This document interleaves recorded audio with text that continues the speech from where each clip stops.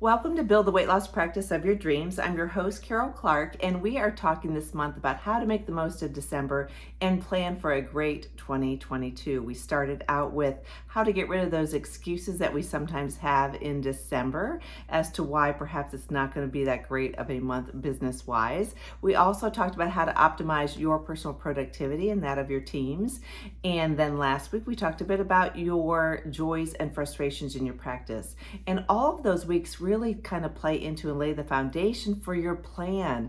And even though I say planning for a great 2022 anymore because change is constant, we are going through a planning process a lot. And I almost recommend, I do recommend kind of doing it on a quarterly basis. That's why a lot of times when I work with practices, we'll do blueprints and we'll do a different blueprint each quarter of the year. And it ends up letting us deep dive into the top frustration, working on that, and then moving on to the next thing. So you're always seeing progress and you're always addressing what your top frustrations are. So this does work. Like I say, I see it happen every day. It's all about not only having the excitement of a new year or a new quarter or a new month or a new week, a new day, but it's also having a strategic plan in place and the action steps and accountability to really make it happen. That follow through is what is so important. So when we're doing any sort of planning process, we'd like to focus on, for me, I'll usually run through the 7 main systems of any practice, really. It's really your team, and it's also your marketing efforts, what's working organically, and also any paid advertising that you're doing. Your finances, is there something where you're increasing your revenue, it's looking great, but yet you still don't have a lot of profit at the end of the day? Or is your revenue down and your profits down? What is your goal for next year? Maybe you want to keep your revenue the same, but you want to increase the profit side of it. There's so many different ways to look at your finances. And we always look at what your expenses are, all of that. So your finances is the third system or area that you'll want to look at. Your revenue streams, what revenue do you have coming in? Do you look at those as a separate cost center? What are they looking like? Your retail sales, your referral program, and also your patient education. Even though a lot of times people don't think they need that, it plays into every aspect of your practice and helping to improve your patient outcomes. So typically we will go through those 7 systems and identify really where are your frustrations there? What's your current effectiveness in each one of those different areas? Some might be just so great. Your team is awesome. You've got all the right players in place. You've got a great onboarding process. You have a great evaluation process. Maybe that's not your area, but maybe really it's the financial side, or maybe it's adding revenue streams, or maybe it's retail is non-existent, or you're only making, a little bit each month, and you know that you should be bringing in more. So, and all of it has to relate back to what's best for the patient and their outcomes. But looking at what is your current effectiveness in those different systems, and then what's your biggest frustration, and starting there. If you're ever overwhelmed, we talked about this in productivity, it's really about prioritizing getting that one thing straight that you want to make sure gets, if that gets handled, it would really make a big difference for your practice and for your team and for your life probably. So we hone in on those 7 systems, what's working really effectively, what is not working effectively, and then prioritizing which one to tackle first. Because once you see progress, it really adds momentum, just like for your patients. Once they start to see that number on the scale go down, their clothes are fitting better, they really get added momentum, motivation to keep going. So we start with the steps that we've done already this month. And like I say, you can make that last over a period of time, or you could just take some time to yourself to kind of evaluate it, you and your team. So once you have all of that identified and we've decided what area you're going to focus on, then we really follow a step-by-step process.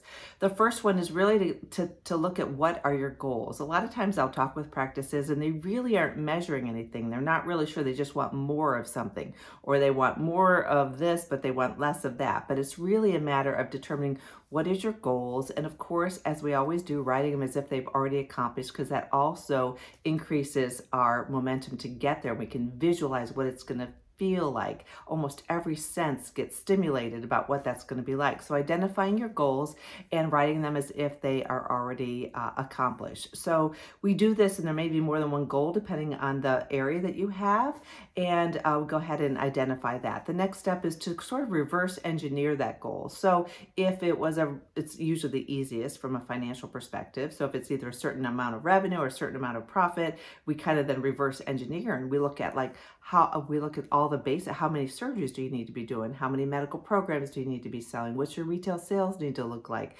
What other avenues are bringing in revenue? How can you reverse engineer so that you have a goal in mind? So if you wanted to have a certain number of your programs sold, then we need to know how many will meet that revenue goal. We work it all backwards. This is something that also needs to be shared with your team, which we get to here in a minute. But you want to, once you know what your goal is and you've written it out and you kind of reverse engineer that, you want to identify what are the top 3 actions for each different goal that relates to that overall accomplishment that you want to have. What are the top actions that are going to make that dial move, that's going to get you those results? We try to keep it to 3 because that's a little bit more reasonable. So we have one, identify those, what will make that goal a reality. The 4th step is to identify your team members or members on your staff who are going to be responsible for each aspect of your plan. You cannot do it all. You can't be the one who's coming up with all the ideas and doing all the implementation. And besides that, your team is well equipped to help you with this, and it helps them become a part of the whole solution, which increases their job satisfaction. It's really just a very exciting thing. So you want to identify who's primarily responsible, who's going to have a role in that, and make sure that you identify that and make sure they see the vision that you have for that particular area, whichever one it is that we're working on. The next thing is determine outcome metrics. Like I say, we've got to have something to measure. What you measure is what happens. So if you focus on it, you focus on it by having a measurement that also shows us, is what we're doing working or is it not working at all? So you want to make sure that you're looking at those metrics. And all too often, that is the one thing that gets put aside. I don't know how many people spend a lot of money on advertising, but they have no return on investment. They aren't even sure are they having a return on investment, or they have retail sales. They've got all this product, but it's not really moving, or they don't have a goal in mind in terms of how much to be promoting and selling, or you have a quick start program and you don't have a certain number that you'd like to promote, and or you have a goal in terms of your patient outcomes and what that average weight is going to be.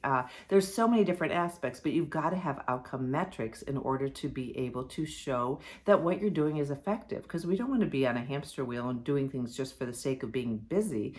We want to be productive. We want to make sure that the goals are getting accomplished, just like we're helping our patients accomplish their weight loss goals. And then the 6th step is to agree on a communication method, particularly in larger organizations and even in very small organizations.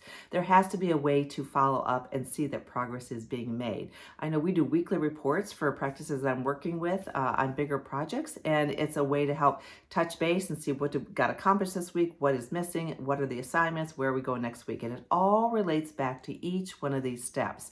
And it plays together beautifully. And before you know it, you see progress. I mean, we had some practices last year who really more than 400% increased their retail sales, some that more than almost doubled their number of weight loss surgeries, some that started from the ground up and actually got everything up and running, some that were, moved to a whole new location. There's just lots of things that can get accomplished, but it's all a matter of all these 6 steps working together in concert. And then celebrating your wins, making sure that you take the time to celebrate that yourself and with your team.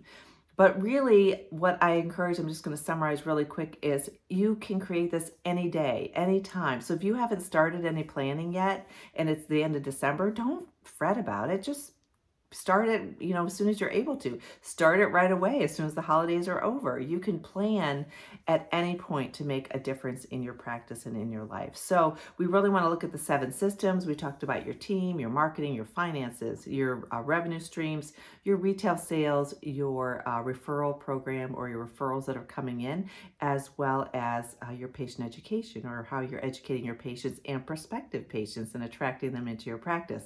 You identify what's working really well, what's not, what's your top frustration, and then we develop a plan to go from there. So create your goals as if they're already accomplished over like a 3-month period. I recommend just taking it 1 quarter at a time, even though you have a longer goal in mind.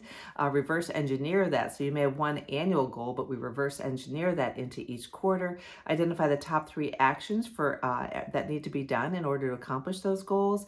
Identify individuals and teams who have responsibility for that, and then also determine your outcome metrics. Don't Don't forget that. And then a communication method for them to report back to you in terms of the progress, and also for any top-down communication for that. And then celebrating your wins along the way.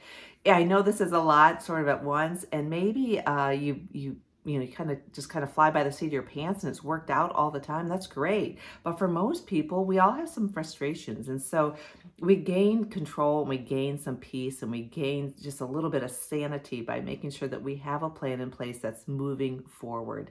I like to call them blueprints. I like to just call them, this whole plan. You can do it right in your practice. If I can help in any way, please reach out to me, Carol, Karol, at weightlosspracticebuilder.com.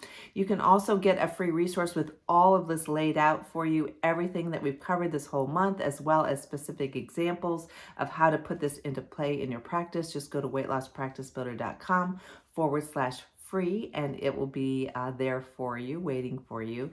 And I hope this is helpful. If I can help, like I say, reach out. And in the meantime, I hope you have a wonderful day and a great holiday with family and friends. Take care.